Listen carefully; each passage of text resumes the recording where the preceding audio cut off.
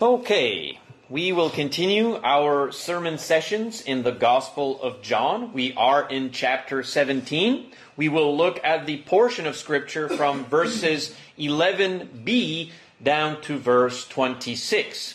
And we will continue within the context and the theme of things taking place and revealed for our Lord and Master and the hour in which He is about to depart to fulfill the sacrifice on that cross. And He, in this chapter here, is speaking, of course, to His Father and the equality He has with His Father, the relationship with His Father, and also on behalf of His apostles, the 11 apostles at hand, which are being addressed from chapter 14 through 16, in the instruction and information that is necessary for the office, their task at hand. And so we will begin to read and move forward with the text. Verse 11b says, Holy Father, keep them in your name. Them, speaking of the 11 apostles, who would have the poured out power of the Holy Spirit upon their minds, a supernatural, a miraculous endowment of power upon their minds, fulfilling, of course, the prophet Joel.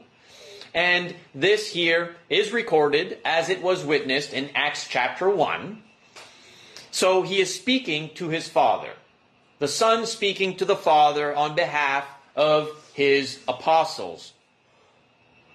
Holy Father. Holy speaking of his uniqueness, set apart. Holy Father, keep them in your name. Your authority, your descriptive authority, keep them.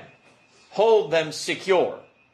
The name which you have given me, that they may be one, even as we are.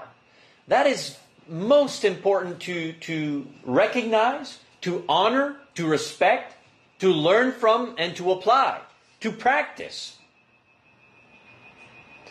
It is not speaking one in singular fashion in accordance to, let's say, one apple, if you will. However, it is one of the same mind, collective, from several vessels, members of the one body. The Father, Son, and Spirit are God. There is but one God, monotheistic, one God, in three persons. You cannot separate the Father from the Son from the Spirit. Though each has a task and a office, you cannot separate them. They are one. Look at the religious landscape of our current era. As it was in the first century, the same confusion exists today. How many are divided in our nation religiously? That does not come from God. God would have us as one, for there is strength in one. And this is the prayer, and this is the equality that He seeks for His apostles, who in turn, of course, with the instruction of the Holy Spirit they would speak, would have us, even to this age and now, as one people.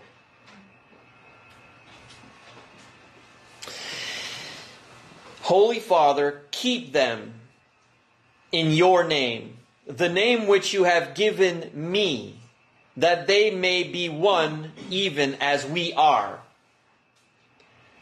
Let's not miss this. The name that was given to Jesus is the Christ, the Messiah, the Anointed One, the chosen Savior of mankind. More accurately, to the context in which he is speaking, Christ, Christian. While I was with them, verse 12, well, even prior to that, let's go back here. Holy Father, keep them in your name, the name which you have given me, that they may be one even as we are. I want you to keep your finger there in John chapter 17, and I want you to go just a few pages afterwards in Acts, the book of Acts. And I want you to find chapter 11.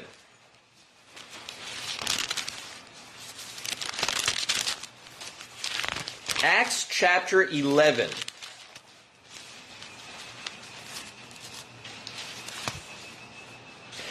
And I want us to read together and pay attention to verse 26. And I will quote. Acts chapter 11, verse 26. And when he had found him, he brought him to Antioch. And for an entire year they met with the church and taught considerable numbers. And the disciples were first called what? You can say it. Christians in Antioch. Okay, let's go back to John chapter 17. Verse 11b. Holy Father, keep them in your name, the name which you have given me, that they may be one even as we are. The authority and the name and the description, Christian. It is the name given when you are born into His family. If you are born in my family, you will have my family name. That makes sense, doesn't it? My son Joshua was born in my family, so naturally his name will bear our family ancestry, which is Maye. Joshua Maye. Zoe Maye. Kenan Maye. Maye. Our American friends, they're like, how do you pronounce that? I said, okay, this way. M-Y. My. Okay, one word. My. The next word. Y-A-Y. My. Yay! And they're like, oh! Because in the way it's spelled, right? M-A-I-L-L-E-T, it's so easy to say, mail it? And we know we know all about that with solicitors who call. May I speak to Mr. Mailet? There is no Mr. Mailet here. Sorry, sir. Okay, bye. So, if you are born in the family of God, there needs a birth. That birth is by the power of God, and you are given the family name of God. And what do you think that name is? Christian. You see, I can't make myself a Christian. You can't make yourself a Christian. It's not up to us to make ourselves Christians. Who makes us Christians? Christ, God. When we are born into His family, He says, you are a Christian. Is it true that there is an ocean of individuals out there who profess to be Christians who are not? Well, we would be lying to ourselves if we would not accept that truth. Absolutely. That's why we rely on God. And He is speaking this here information to the Father on behalf of His apostles, and the principle remains true and real. While I was with them, He says in verse 12, I was keeping them in your name, which you have given me, and I guarded them, and not one of them perished, but the son of perdition, so that the Scripture would be fulfilled. It's about the Scriptures, and it's about the fulfillment of the Scriptures. And who do you believe is the son of perdition? Judas? Of course, Judas. And perdition means destruction. It means ruin. It means loss. So to be a son of perdition is to be a offspring of destruction and ruin and loss. How so can a man have had the ancestral conclusion in destruction, in ruin, and in loss? Sin. Sin was found in the mind of Judas. Judas, of a free will, chose to allow sin to penetrate his heart in an act of betrayal and defiance and rebellion and betrayal of his friend, his master. Jesus would say to the religious leaders of the day, you belong to your father. Your paternal ancestry is the devil, a murderer and a liar from the beginning. The son of perdition was a son. He had a paternal ancestry. What is that? Destruction. It is the end result of sin. Interestingly enough, to the Scripture's fulfillment, Judas had the free will to repent and not betray Jesus. He did. But he didn't repent, did he? And yes, it is true. There would have been another Judas. Why? Because mankind corrupts himself and does evil towards our fellow man, towards our own friends. Keep your finger in John chapter 17. Let us go to Acts chapter 1. Just a few pages over. Just a few pages over. Acts chapter 1. This is called rightly handling the Bible, to which we are commanded to do. In Acts chapter 1, verse 16, together we see the information. I quote, it says, brethren, the Scripture had to be fulfilled, which the Holy Spirit foretold by the mouth of David concerning who? Judas, who became a guide to those who arrested Jesus. He became a guide to those who arrested Jesus. He is the son of destruction. Now, in the book of John, just one page over in chapter 19, Jesus speaking again of Judas. Verse 11, chapter 19, the Gospel of John. I quote, you would have no authority over me unless it had been given you from above. For this reason, he who delivered me to you has the, what now? Greater sin. You see, there is measurement in sin in accordance to its consequence. How so? Judas should have known better than to betray his friend, the Christ, his master. It was to fulfill the Scripture. God permitted it. He is always in control. And He speaks this information. Again, I quote verse 12, chapter 17, John. When I was with them, I was keeping them in your name, which you have given me, and I guarded them, and not one of them perished, but the son of perdition, so that the Scripture would be fulfilled.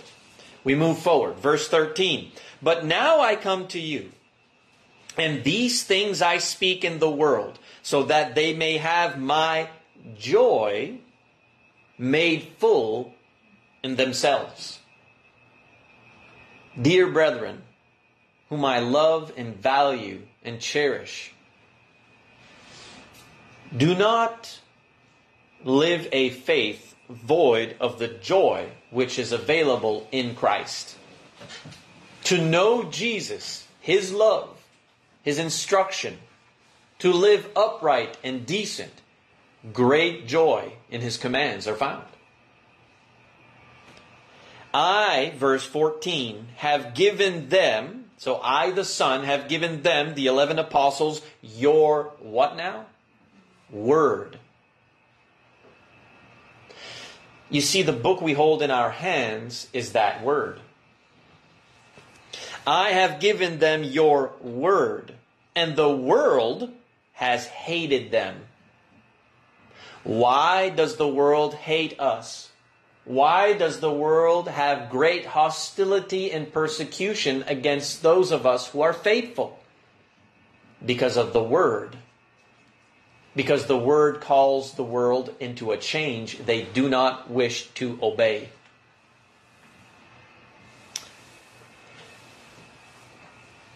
I have given them your word, and the world has hated them because they are not of the world, even as I am not of the world. Speaking of the spiritual aspect in which we must live. We see things spiritually through our faith. We recognize this information. Verse 15, I do not ask you to take them out of the world, but to keep them from the evil one.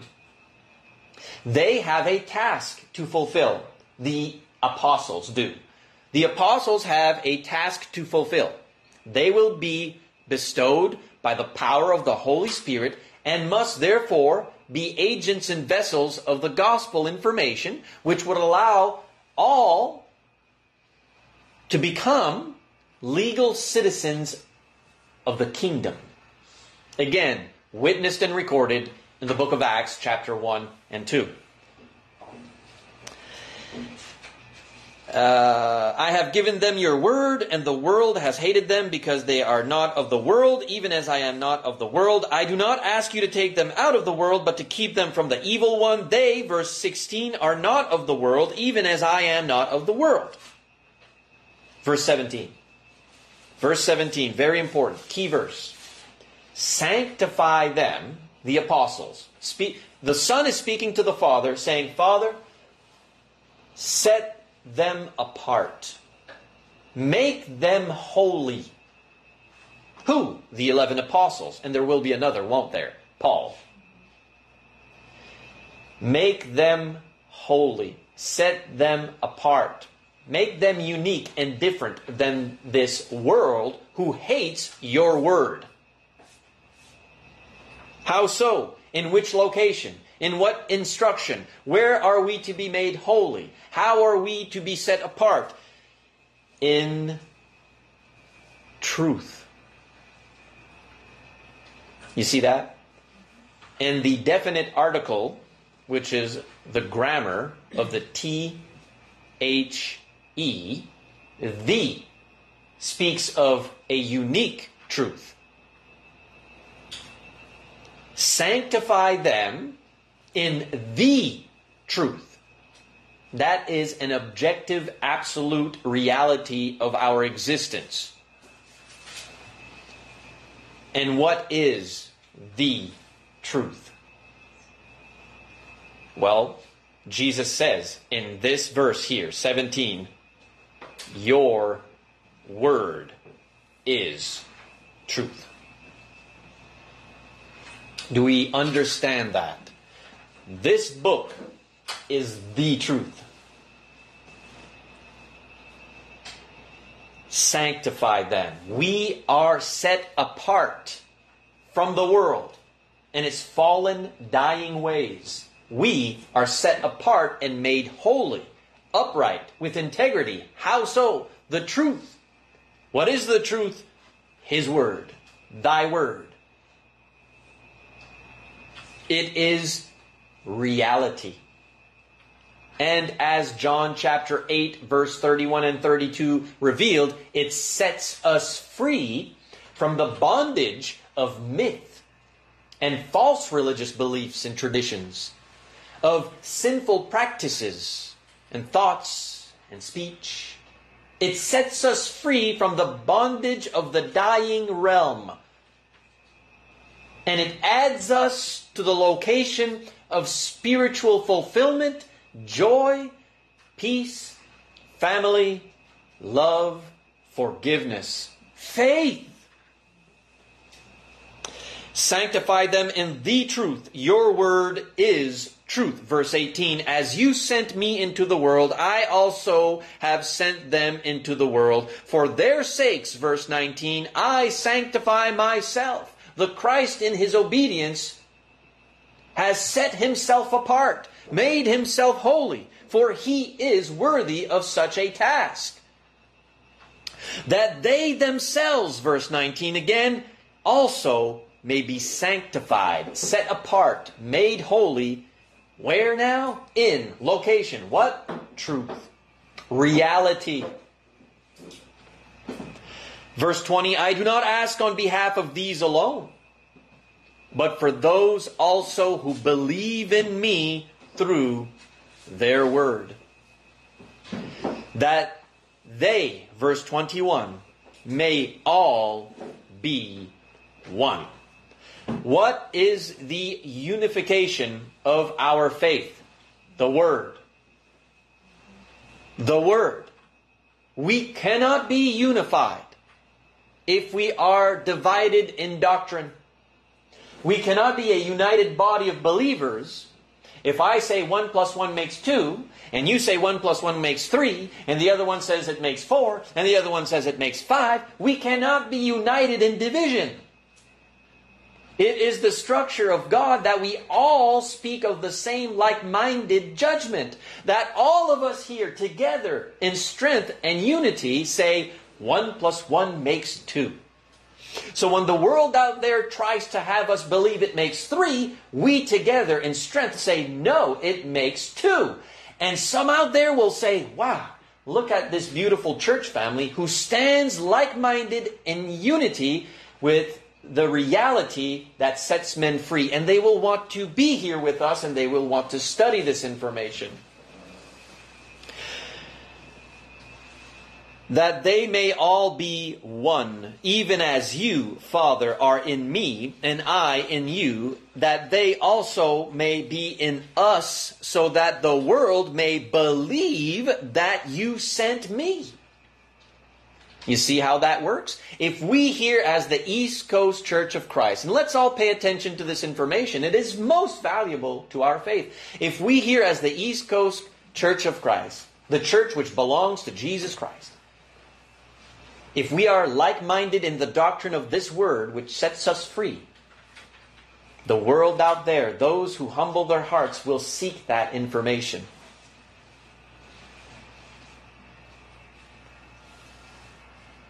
So that the world may believe that the Father sent the Son.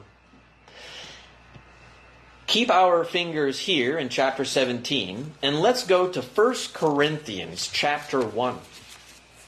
1 Corinthians chapter 1. That's a few books ahead.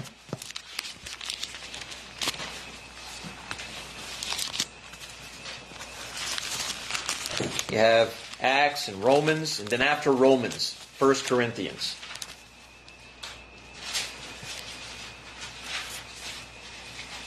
In Corinth, believers were beginning to cause faction, division. They were starting to divide themselves in different beliefs and loyalties. And that is a sin. That is lawless. That is not pleasing to God, and it has great consequences. You will see 1 Corinthians chapter 1, verse 10. Paul speaking to Christians. Now I exhort you, brethren, by what now? The authority of our Lord Jesus Christ, that you all agree, and that there be no, what now? Divisions among you, but that you be made complete in the same mind and in the same judgment. Do we see that there? The East Coast congregation that belongs to our Lord and Master must not be divided. We must remain as one. How? same mind, same judgment. We all want to follow Jesus according to his doctrine. We all defend the truth, which is 1 + 1 makes 2. We must adhere to this pattern, for it is inspired and God-breathed. It is true in the way we worship God, in the uniqueness of the plan of salvation, in the behavior and conduct of Christian uprightness, in church discipline, in all facets of our Lord's doctrine. He commanded unity. Out there in the world is an ocean of division, and they are divided by their creeds, statements of faith, and they have distorted and accursed themselves in doctrines that do not belong to Christ. Yet we will find in them moral people, decent people, kind people. And it is not their character that we have disagreement with.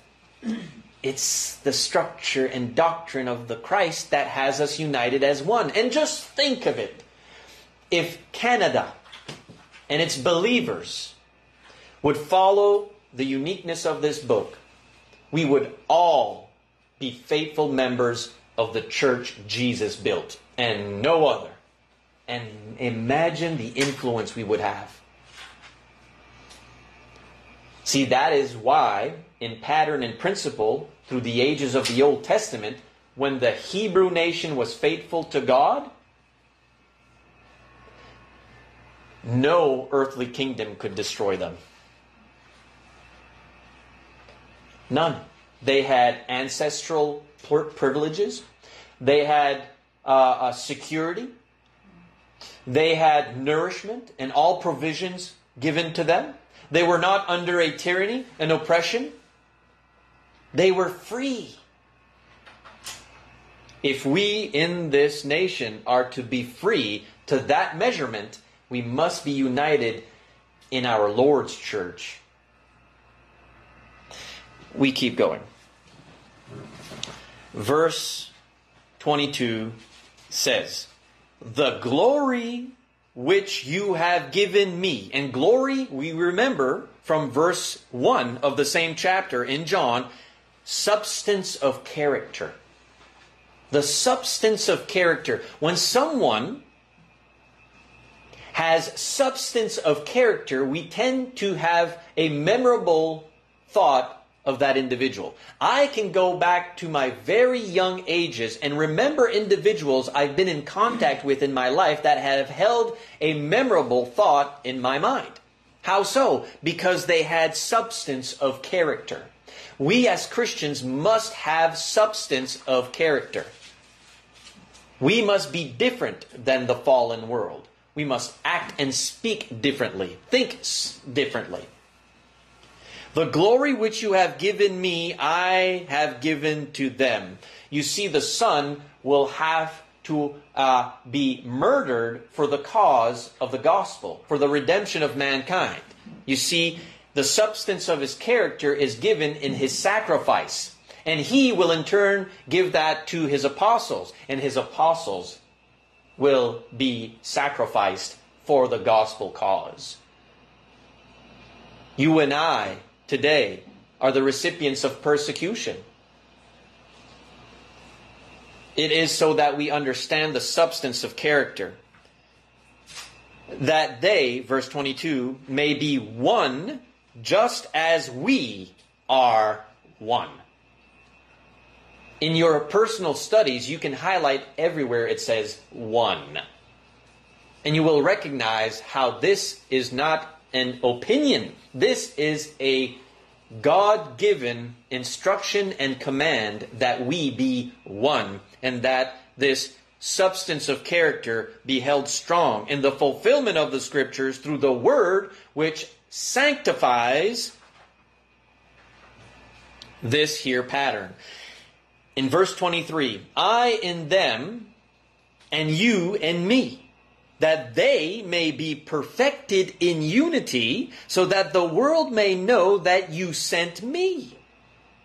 Again, going back to verse 21, so that the world may believe that you sent me, and here that the world may know that you sent me, and loved them even as you have loved me. Dear friends, it is about love. It is a message of love. Unity is love. The Word is love. The truth is love. His love. I in them and you in me, that they may be perfected in unity, so that the world may know that you sent me and loved them even as you have loved me. Father, verse 24, I desire that they also, whom you have given me, be with me where I am, so that they may see my glory, my substance of character, which you have given me. For you loved me before the foundation of the world. Before Abraham was, I am. O righteous Father, verse 25, although the world has not known you, yet I have known you. And these apostles have known that you sent me. And I have made your name known, verse 26, to them. And I will make it known so that the love with which you loved me be in them, and I in them. In context, again, he is directly speaking to his Father in regards to his 11 apostles. Yet, in practical application, for you and I today, we can understand what that means. We become one with the Christ in our faith through immersion, born again out of water and the Spirit, added to His kingdom and no other, submissive to one another, submissive to our eldership, united in the autonomy of this local assembly. We belong to Christ. And if you highlight the words that have depth and substance to your study, you will find such words as fulfillment, scriptures, joy, word, sanctification, the truth, belief, glory, knowledge, knowing, love, and always in repetitive theme, unity. One. And that will conclude this portion of Scripture in the chapter 17 of the Gospel of John. We must always keep in mind the love that Christ has for us, and what of course, in context, the apostles were going to have to go through in the fulfillment of their task and their office. And it is indeed a wonderful and powerful instruction. We can move forward now and have ourselves a song.